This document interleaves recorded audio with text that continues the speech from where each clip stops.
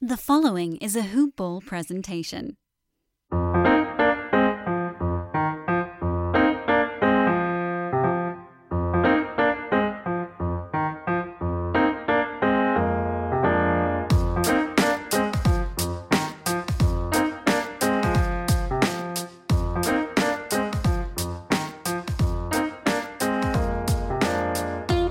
Ballers! Welcome back to another episode of Today's Sports Betting. Another edition. This is a hoop-ball.com presentation. I'm your host, Devin Ellington, at DALE007 on Twitter. You can find us at Hoopball Gaming on Twitter. Check us out over on hoop-ball.com. Fantasy Pass just went up. Lots of great NBA fantasy content. I'm using the Brew 150 player rankings right now to go through some of my drafts. It's helping me out a ton. You guys got to check it out. We got the daily, uploads into our DFS pass, the wager pass. So check that stuff out. Still a pretty new launch, but we like what we've seen so far. Got good feedback. Also, today's show is brought to you by Manscaped. Lawnmower 3.0 just came out. New waterproof full electric technology. It's going to take care of you. Use promo code HOOPBALL20, HOOPBALL20, to go ahead and get free shipping and 20% off. They got other fine products such as beard balms, oils, tinctures, underwear, carrying cases, all that good stuff for us gentlemen. Manscaped.com. HOOPBALL20 is the promo code. Well, guys, we've got a very, very exciting show today. I've got a special guest on today. We're going to unpack some really neat stuff. We're going to cover a few different bases. The guy that I'm having on today has done some really great work with ESPN over the last two handfuls of years. Helped launch a key show that is going on ESPN now. I'll let him spill the marbles on that one. But without being long-winded about it, I'm just going to go ahead and bring David on here. David Bearman. I keep wanting to say Beer Man, but that's probably because, I like beer. But, I would say you're in the majority of the people who mispronounce the last name. You actually pronounced it correctly with the bear. People do say Beerman all the time for probably the same reasons you want to say it. But you had it right. So good start. I had it locked into my head. Once we started recording, I had to literally break down the compound word of bear and man. But I didn't want to sound, like RoboCop. So I tried to flow it nicely. Well, you work with ESPN, just no secret. You've been pretty heavily involved with the stats department digitally, overseeing some operations. You are the liaison for ESPN and William Hill, as you told me off air. And ESPN has two bears. They got Chris Fallica and you. So pretty good team there. You want to give us a little insight scoop? We worked together. Me and Fallica, we worked together on a lot of college football stuff back in the day before I have my current role. And I'll always remember being at bowl games or national championship games in our trailer or office days before the game, and some of the VPs or executives or even Aaron Andrews, who I went to school with at Florida, would walk in and say, "Hey, Bear." And I would turn around because that was my nickname for my entire life. And then it'd be like, no, not you, that Bear. And it got me every single time because, he travels with them every single week for years, 25 plus years. And I did it for a couple of years, but even then I was still the new guy, and it was, "Hey, Bear." And I'd turn around, "No, not you." And it was funny because, like I said, I went to school with Erin, and that was my name in school. So I assumed she was talking to me and others were talking to me. But Chris the Bear Fallica, good dude, brought me in when I started 15 plus years ago on the college football team. Learned a lot under him. He's obviously moved into a talent role at ESPN. He's an integral part of Daily Wager, the Chalk website that I oversee, as well as College Game Day. And he's a fixture and well-earned, well-deserved, overall good dude, and loves the sports betting. Yeah. He's my kind of guy, the way he breaks it down. I love his analysis. And, they've added, Stanford Steve recently, and it's kind of like a Batman and Robin pairing, but nonetheless, myself included, as well as all the listeners, I'm assuming, we all love the content and we're excited to have you on and unpack some of this stuff. So, you're heavy East Coast, lower East Coast. You're a Florida guy. Yep. Correct. So Yeah, I want Florida. to kind of unpack a couple of. Well, first, you said you went to Florida. You were going to that school when they were deep in the Urban Meyer heyday. Yeah. It was not to make myself sound old, but I was actually there during the Steve Spurrier era. I know Spurrier. you're watching me on video, and I look real young, so I appreciate that.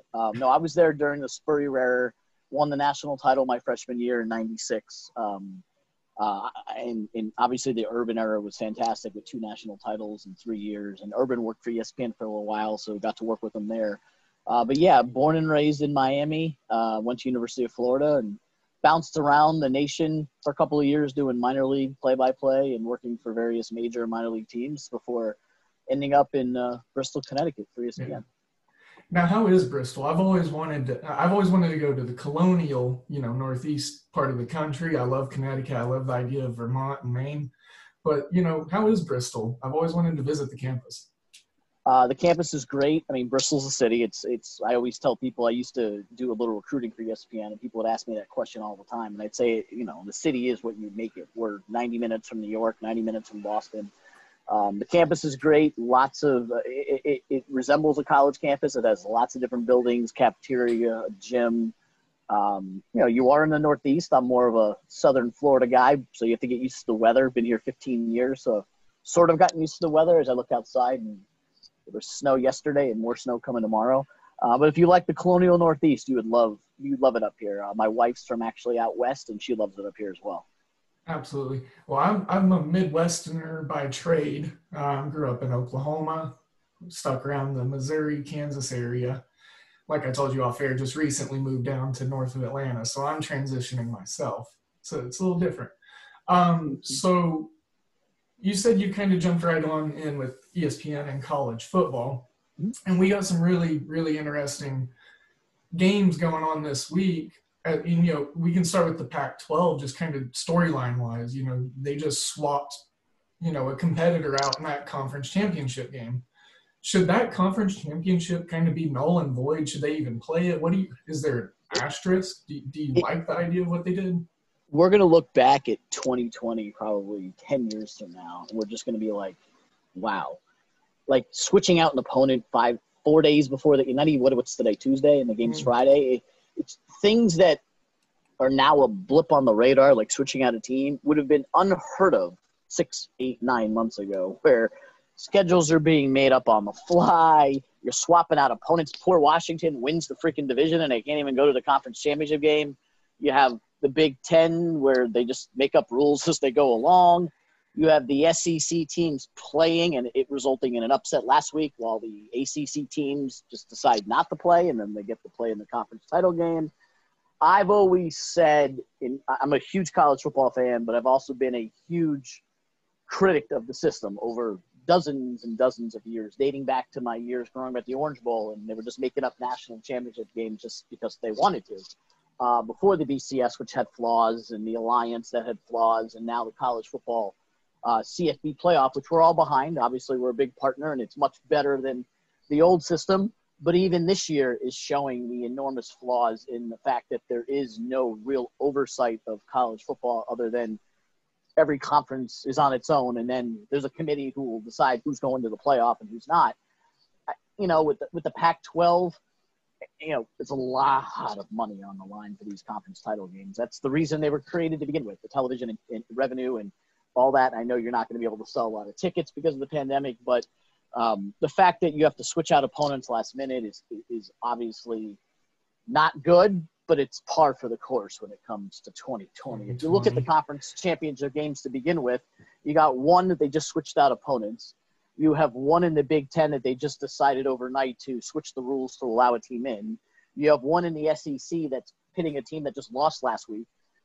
So it is what it is.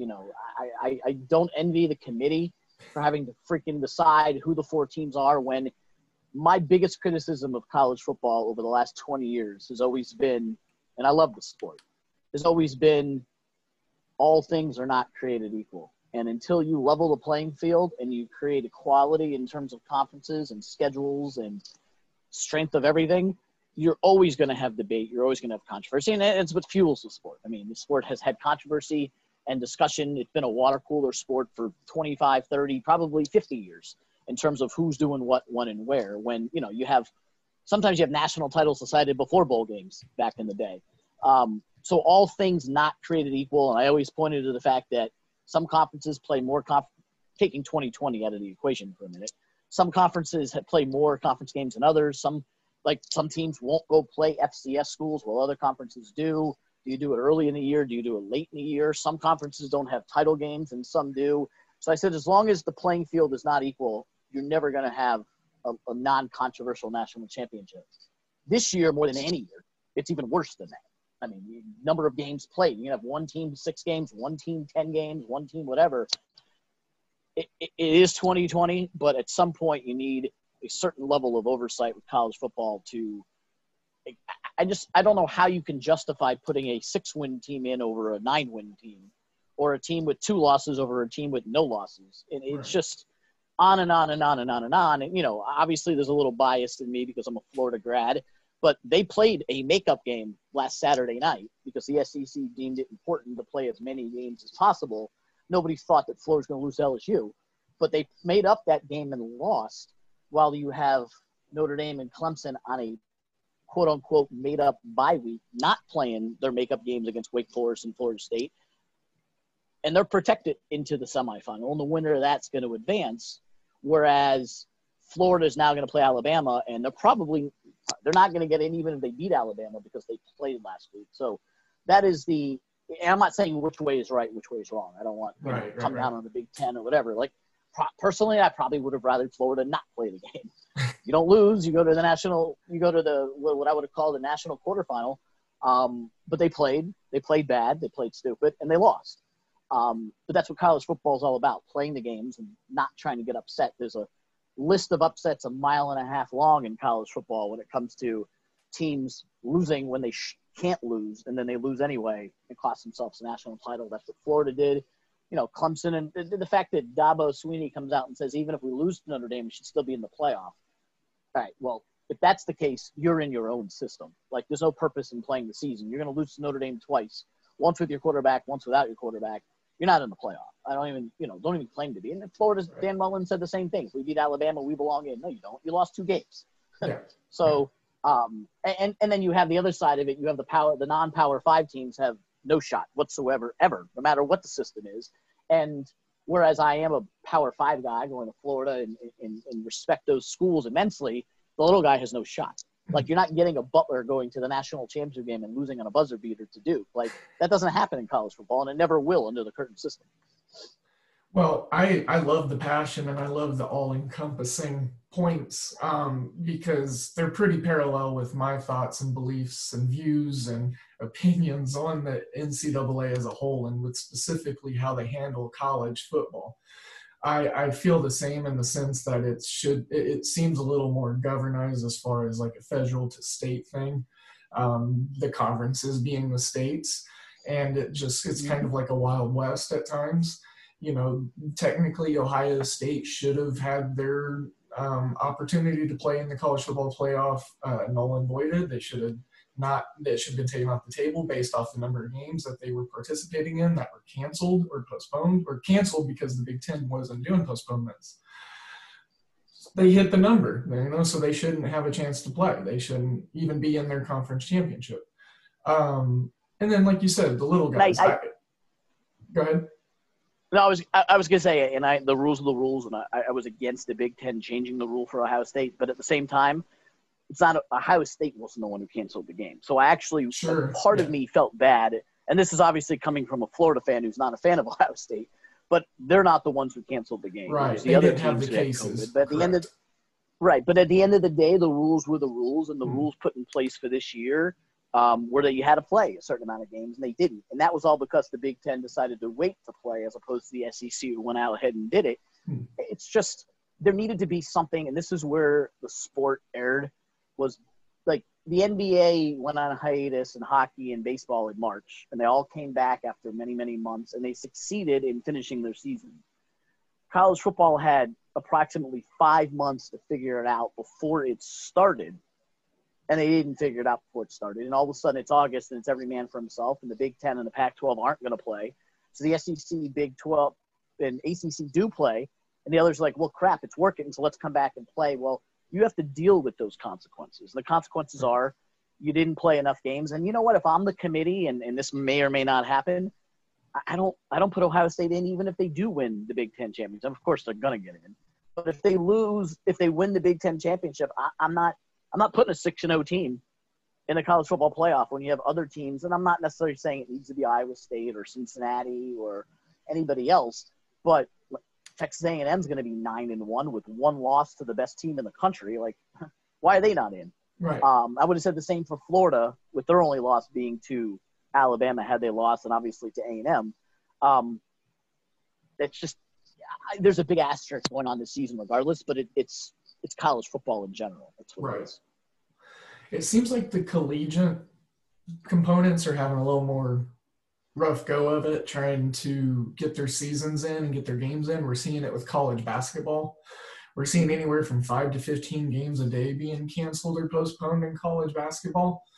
And honestly, these kids are doing so much travel. And I say kids because, they are. That's what – most of these players aren't even old enough to drink. So yeah, and I fault college basketball more than college football because right. At least college football had to get kick-started in July and August or September. You had even more months to plan for college basketball, a sport that took it on the chin to begin with in March when the tournament was canceled. You had from March all the way to now, and college basketball, unlike college football, is actually governed by the NCAA, where college football is kind of by itself and does its own thing. The college basketball sport is governed by the NCAA and its championships, and they still haven't figured it out. Right. We still don't know if the tournament's going to supposedly be in one site in Indianapolis or not. Like, it's about to be January. You have to figure these things out. I totally respect everything Coach K stands for and his comments. It was unfortunate it was received the way it was after a loss at home, but he's absolutely right. The non-conference stuff wasn't necessary this year. Every sport has given up something. The NBA gave up a couple of teams when the bubble started. Hockey gave up a couple of teams when their bubble started. Major League Baseball expanded the playoffs but changed a couple of things and gave up some rule changes. For some reason, the college sports refused to give up anything, and college basketball could have given up the non-conference, the limit travel, to try to get the season underway in the right way, play an all-conference slate just like football did. Football gave you the model. They canceled all non-conference games and said conference only, and then play a tournament at the end of the season. Instead, they're stumbling, bumbling, and obviously our prayers and thoughts are with the Florida player who collapsed on the court the other day. We don't know what it's related to or not, but these are all, byproducts of playing when there should have been more time to figure it out. Yeah, that was a very scary moment for sure. And if the listeners aren't, sure of what exactly happened, but Kerryon Johnson, he collapsed in Florida's game against Florida State, thank you, this past weekend. And of course, it's a very serious thing. And I did see some good news that he was transferred from one center to the next. And, he's following commands and simple commands. And so obviously all of our good thoughts, our prayers and warm energies are going to be with him and his family. With that being said, that's a tough transition or tough pivot to make. But do you want to speak more about college football, or are you ready to roll into maybe some professional football? You want to do some college basketball? I'm gonna let you. This is like a D&D campaign. You just kind of. You're the host. We can roll into college football or NFL. That's fine. All right. So there was a couple, and I'll just get specific with the NFL because there's a couple of lines that I was eyeballing. This week there's some key games, obviously some playoff spots that are going to be claimed, lost, stolen, whatever you want to say. There's some really, really good matchups, and I'm going to start with an NFC West team. The 49ers and the Cowboys. I know this, you thought I was probably going to say another game, a more important game, because I'm talking about playoff teams. But the Cowboys are getting 2.5 points. I think that's kind of fool's gold right now.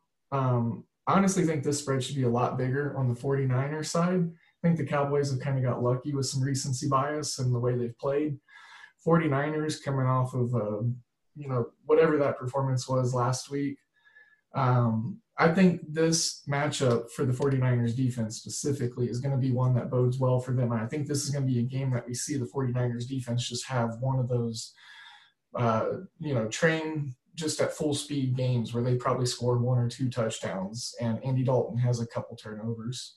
So that's what I'm thinking early on. I definitely didn't have Cowboys-Niners as the first game on the list, so you surprised me there. But I actually kind of agree with your sentiment. The Cowboys have been overinflated all year, as bad as they've been. Believe it or not, they still get decent lines. I played against them last week with the Bengals and was wrong. I didn't think the Cowboys should be favored by 3.5 on the road versus anybody outside of my 6-year-old's flag football team. That being said, the Bengals were that bad, and when you have three fumbles in the first 3 drives, that takes care of that. So the Cowboys did get some breaks. I have not been impressed with the Niners. They've dealt with a lot of injuries, quarterback, running back, line, defensive line. That's a game I'm going to stay away from, but if forced to pick, I would probably lean the same way as you, with the Niners being the better team. And anytime you can lay less than a field goal with the better team, it's a pretty good proposition, so I would lean that way as well. Sure. Well, moving on from kind of a dud of a game to probably one of the most watched games this week, I would say, probably have the most eyes on it. That's the Chiefs and the Saints. Line right now is 3.5 for the Chiefs in most spots. I'm seeing 51.5 on the total. If I remember right, the total opened, I think, 1.5, maybe 2 points lower. And it's obviously skyrocketed by now, because whenever I was first glancing at these lines, that was one that stuck out to me on the total side. But when you think about it, you've got the Chiefs and then you've got the Saints as far as those pass defenses. They actually have some really, really great talent in their pass defenses in their secondary. So with that being said, can these potent – it's still Patrick Mahomes and it's still the Sean Payton Saints offense. Can they break through and maybe bust through this? I took a number of 50. I believe that's what I saw. I took a number of 50, and I think Patrick Mahomes and Taysom Hill and the rest of the core pieces on both these offenses can get it done. 25 apiece with these two teams, that's not that much to ask for. I agree there, because if you even look at the games last week, between the games that the Saints played and the Chiefs played, the Chiefs obviously scored in bunches. That they still scored a lot of points, even with 4 turnovers in the game against a solid Miami defense. And the Dolphins were down to people no one ever heard of playing at wide receiver and running back, and they still scored 27 points. So the Chiefs allowed a lot and scored a lot. And if you look at the Saints game, You know how to book flights and hotels. All you're missing is a tool to plan the travel experiences you'll have once you arrive. That's why you need Viator. Book guided tours, activities, excursions, and more in one place to make your trip truly unforgettable. Viator has over 300,000 travel experiences to choose from. Everything from simple tours to extreme adventures and all the niche, interesting stuff in between. So you can plan something that everyone you're traveling with will enjoy. Real traveler reviews give the inside scoop from people who've already been on the experiences you're considering. So you can plan with confidence. Free cancellation helps you plan for the unexpected. And 24/7 customer support means you can travel worry-free. Download the Viator app now and use code Viator10 for 10% off your first booking in the app. Find travel experiences for you. Do more with Viator. the Saints, who entered with the top defense in the entire NFL, let a Jalen Hurts and no-name Eagles offense score in bunches against them. So I think that there are some holes in the Saints defense that the Eagles exploited, so the Chiefs will be able to. So I think that's a fair thing to think it would go over 50. Hey, I know who Lynn Bowden and Patrick Laird is. We know who they are, but that doesn't mean they're the players that should be starting for them. Correct, yeah. I'm excited. I actually, to kind of segue into fantasy, I picked both backs up out of your backfield. I went ahead and grabbed DeAndre Washington. I wanted to see how he was used this week. I think one of the two is going to get unleashed next week. And I moved into the semifinals of my fantasy playoffs. I'm just trying to grab all the talent of availability. But yeah, I'm glad you brought that game up because I think I saw that number at 49.5 with the Dolphins and the Chiefs, and I was like, oh yeah, absolutely, and grabbed the over. I think it was like Sunday night, Monday morning, and that was I forgot I placed the bet, and I was like, oh yeah, that was I like those. Those were easy. Didn't have to work for those ones. So yeah, well, I threw a couple games out. I didn't know if you had a couple that you were eyeballing or something that you were looking forward to watching in this pivotal weekend. Now, I want to also point out there are Saturday games this week, so bettors Yeah, there were beware. a couple. I was actually just looking just before the call. There were a couple that jumped out at me. Not sure where I'm going with them yet, but I think Washington, the way they're playing, getting almost a touchdown versus Seattle seems a little bit too good to be true. Obviously, that line is probably inflated because of how well Seattle looked against the Jets, who hasn't looked good against the Jets. So I would probably take Washington at home, not only plus the 6, but I'd probably sprinkle some on the money line with them. You mentioned the Chiefs Saints already. Some of the games are not on the board.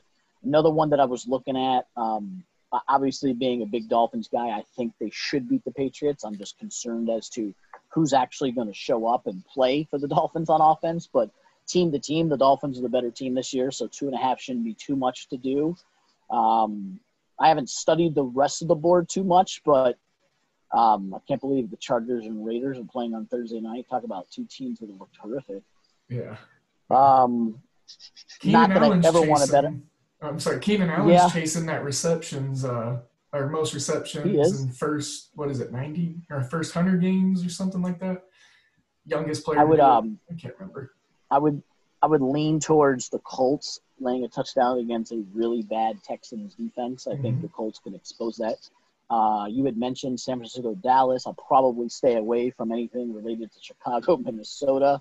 The Tampa Bay Atlanta one is interesting just because Tampa hasn't really played well, but the Falcons are about as dead comes with NFL teams. So, but they're getting 6 at home, which could be enticing, but Tampa should blow them out, but probably won't because that's just not the way they've been this year. So that could be an interesting one. And then we haven't seen lines yet on Lions-Titans because of Stafford's question marks. Rams minus 17 versus the Jets. Wow, we've entered that part of the season where the Jets are getting 17 points. That's a lot of points. I mean, they're still an NFL team. But I mean, they lost by like 40 last week, so.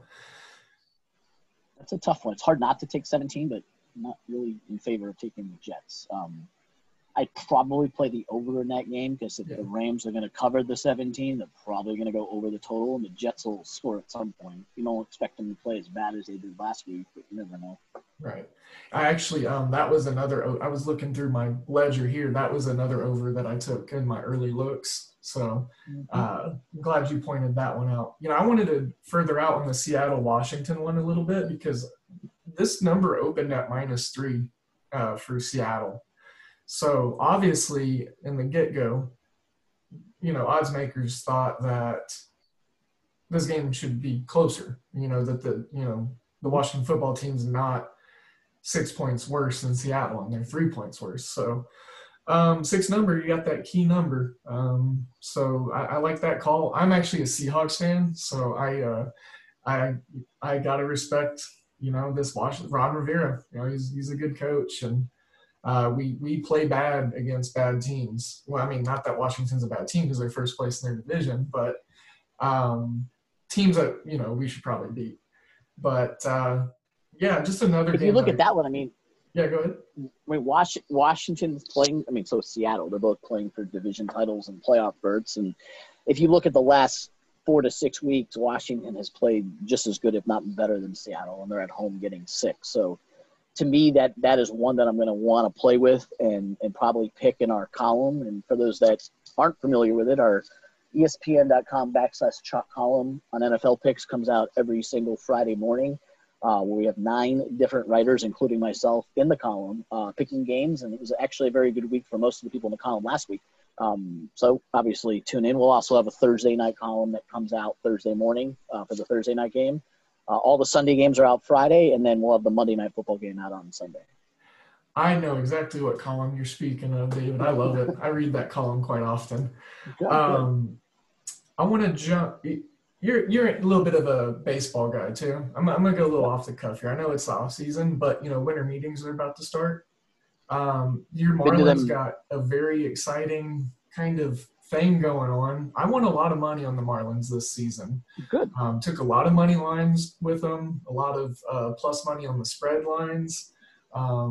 First five, their team totals were low a lot of the times this year for some reason.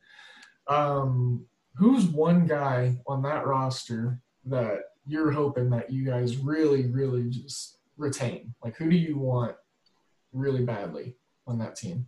Well, it would depend on what you mean by retain. I mean, I don't know if they have many players that are available for free agency or arbitration, but I mean, to me, the future of that roster starts with their pitching staff, and Sixto Sanchez is one of the top prospects in football, and that guy, football and baseball. He's just awesome. Like, watching that guy pitch every single night was awesome. Pablo Lopez, another really, really good pitcher for them. As long as they keep the core intact, which has been the case with the Marlins over the last 25 years, you get a core and then you dismantle. You get a core and you dismantle. Their pitching staff has a lot of potential from the last dismantle to be really, really, really good. And you saw that last year, and that's what led them to the playoffs when they were just, the COVID stopped the season for 2 weeks. Then they came out and won, 8 of their first 9 games afterwards, which was just impressive considering they had a different starter for all 9 games. It's a team that, Corey Dickerson, nice young outfielder who's really, really good. Sterling Marte is obviously good. They got a good core for a team that was not supposed to do anything last year. Were predicted to be one of the worst teams in baseball and wound up making the expanded playoffs. Noted that they would have made the playoffs regardless. So that's a good thing. But your pitching staff that has Sandy Alcantara, Sixto Sanchez, Pablo Lopez is a really good 1-2-3 core. And if you help the bullpen a little bit, which is where they faltered a little bit last year, you'll have a good shot at contending again this year. I still think they're young and it's early. We'll see what happens at the winter meetings. I've been to 6 of them myself. It's kind of sad to think it's now virtual instead of in person, because if there's anything that I've ever been to that needs to be in person, it is the baseball winter meetings. A lot goes on at the meetings. Virtually, we'll see what happens, but hopefully the Marlins will pick up a couple of players and do well this year. Well, I got a little amped up on the baseball side because, like I said, I like your Marlins team. The pitching staff, the 3 you rattled off, Alcantara, specifically, I just really love those arms that you guys got. I've always wondered what it would be like just to be a fly on the wall at the winter meeting. So that's cool that you've been to a few, more than a few. And it's always one of my more exciting, more attention-grabbing things as far as off-season stuff. I think I actually like it better than NFL free agency. The winter meetings is just a whole bunch of wheeling and dealing and just guys shaking hands and rubbing elbows. So it's great. A lot of shaking hands, a lot of elbow rubbing, and it's an open summit for everybody involved in baseball. I went once as a prospective employee looking for a job in baseball and got one there.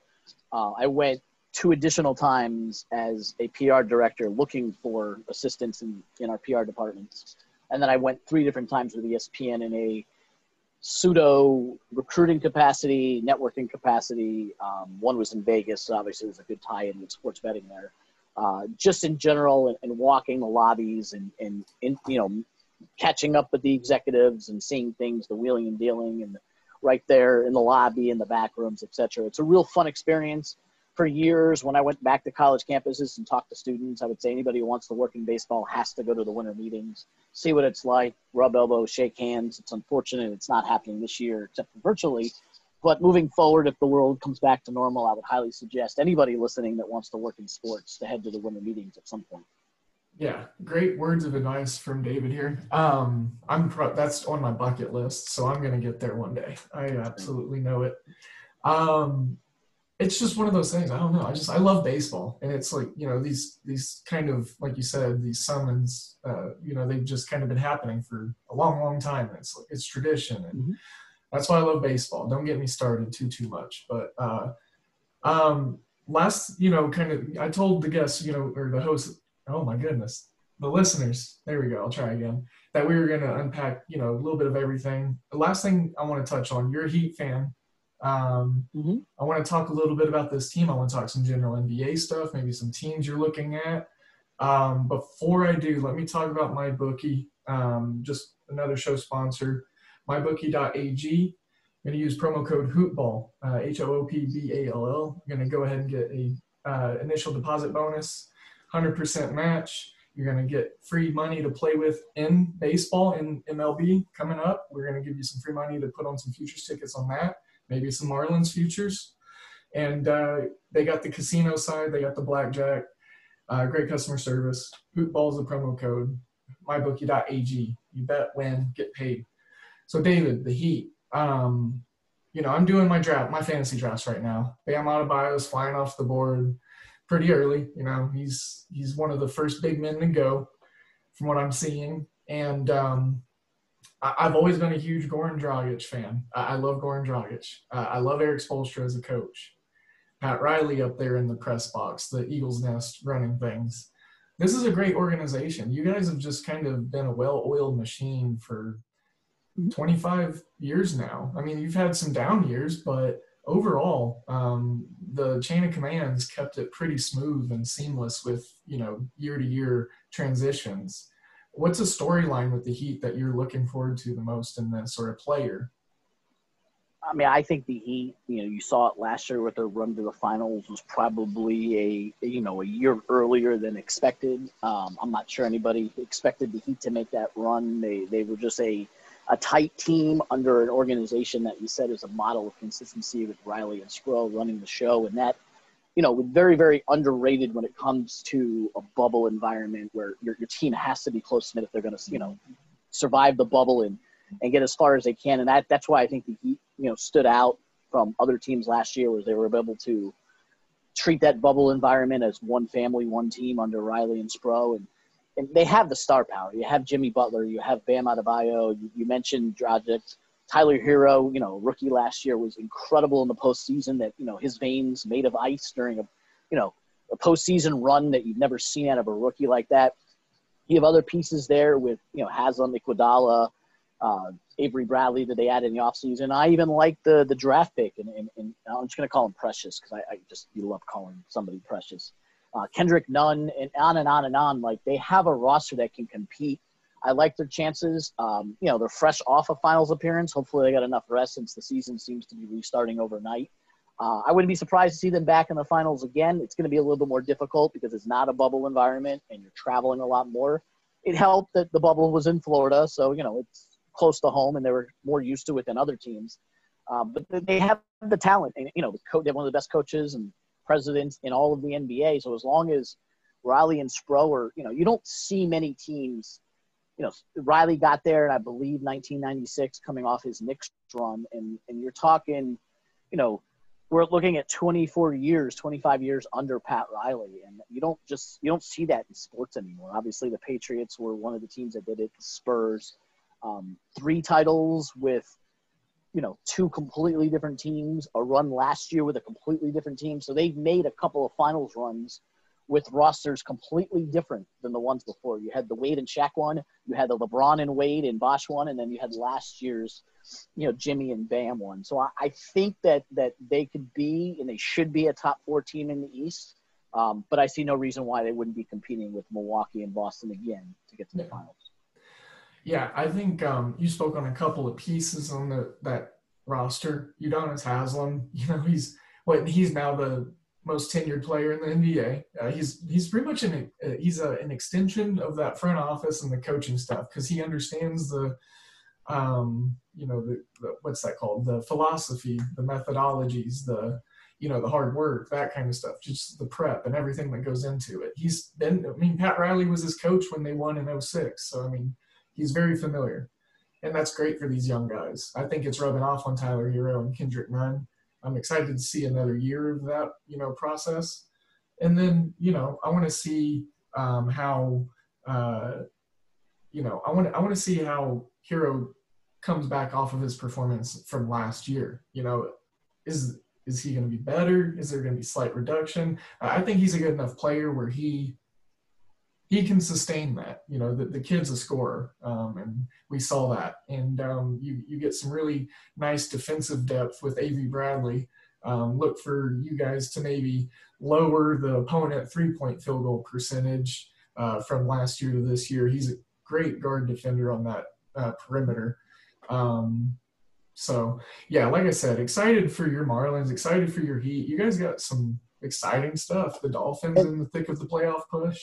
It's been an interesting year, obviously, around the whole COVID stuff and life in general. In the middle of the pandemic, to have the Heat and the Marlins both in the playoffs, which, you know, obviously the Heat were predicted to be in the playoffs, but to have them make the run they did late in the summer, and the Marlins was a complete, utter surprise.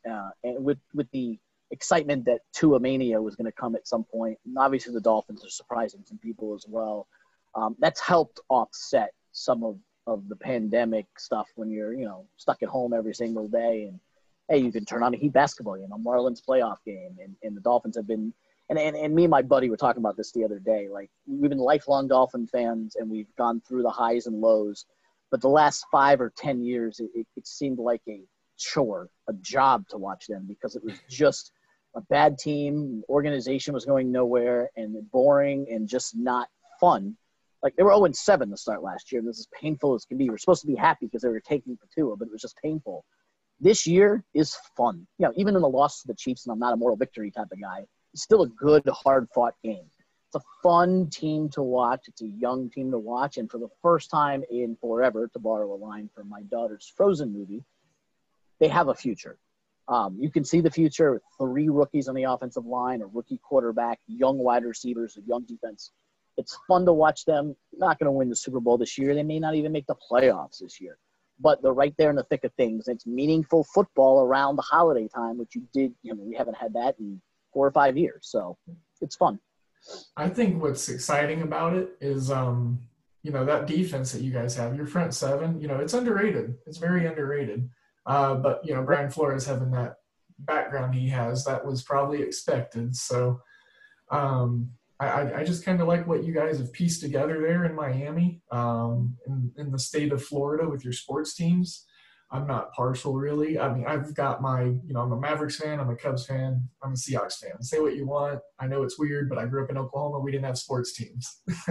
I read a bunch of sports books, and that's what I decided. So it's definitely been fun, and even college football was good until about 2 minutes to go in Saturday night's game when all hell broke loose and you had players throwing shoes across the field. But that would have made this Saturday's game even more important, but hopefully we go in there and shock the world with Bama. We'll see. Yeah. I honestly think Kyle Trask can be up to the task. The fact that you guys are getting healthier with Pitts back in there, that's huge, huge prospect there. Changes y'all's game plan, obviously. I think, I always pray and hope for not having blowouts because I like good games. I love to see great games, but for your sake and your fandom, I'm hoping that we get a really great competitive game here, and Florida can perhaps get the job done. And like you said, shock the world. Maybe move Alabama from the 1 to the 2 or something. I was a lot more optimistic before Saturday night's game, but we'll see. Playing Nick Saban in Alabama, that's a tall task to begin with. It's going to be a hard pill to swallow, especially after the LSU loss. Right.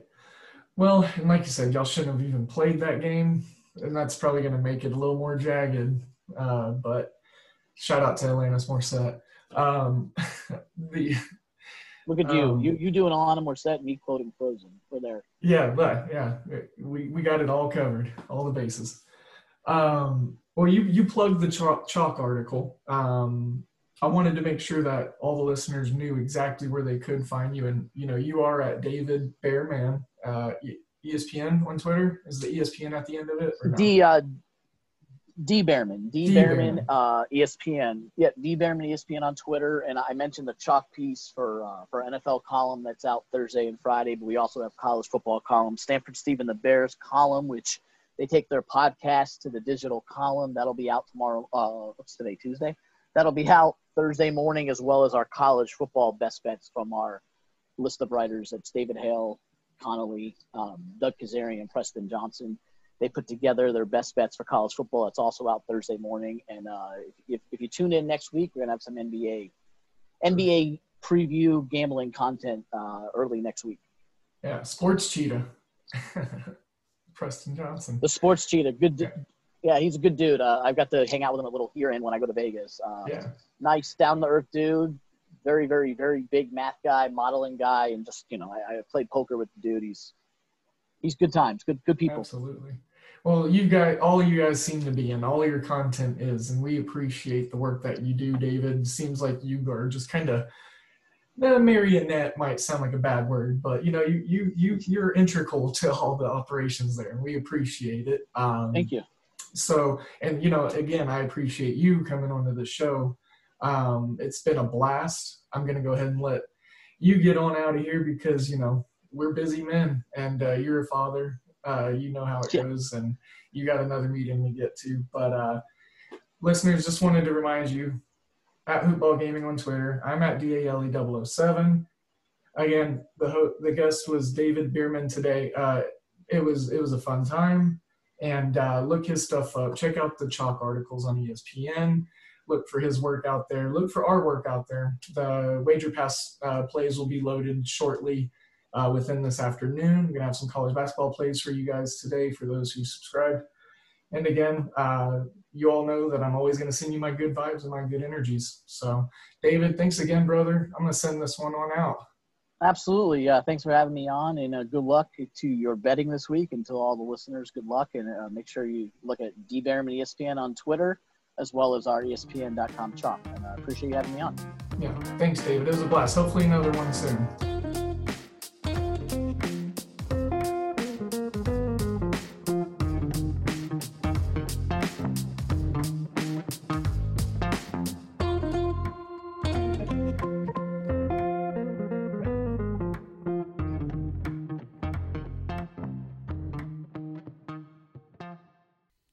This has been a Hoop Ball presentation. Support for this podcast and the following message come from Corient. Corient provides wealth management services centered around you. They focus on exceeding your expectations and simplifying your life. Corient has been helping high achievers just like you enjoy their lives more fully, preserve their wealth, and provide for the people, causes, and communities they care about. As one of the largest integrated fee-only registered investment advisors in the U.S., Corient has deeply experienced teams in 23 strategic locations. Corient has extensive knowledge spanning the full spectrum of planning, investing, lending, and money management disciplines. Leverage Corient's exclusive network of experts to craft custom solutions designed to help you reach your financial goals, no matter how complex they may be. Real wealth requires real solutions. For more information, connect with a wealth advisor today at Corient.com. That's Corient.com. Corient.com. When you need mealtime inspiration, it's worth shopping Kroger, where you'll find over 30,000 mouth-watering choices that excite your inner foodie. And no matter what tasty choice you make, you'll enjoy our everyday low prices, plus extra ways to save, like digital coupons worth over $600 each week. You can also save up to $1 off per gallon at the pump with fuel points. More savings and more inspiring flavors make shopping Kroger worth it every time. Kroger, fresh for everyone. Fuel restrictions apply.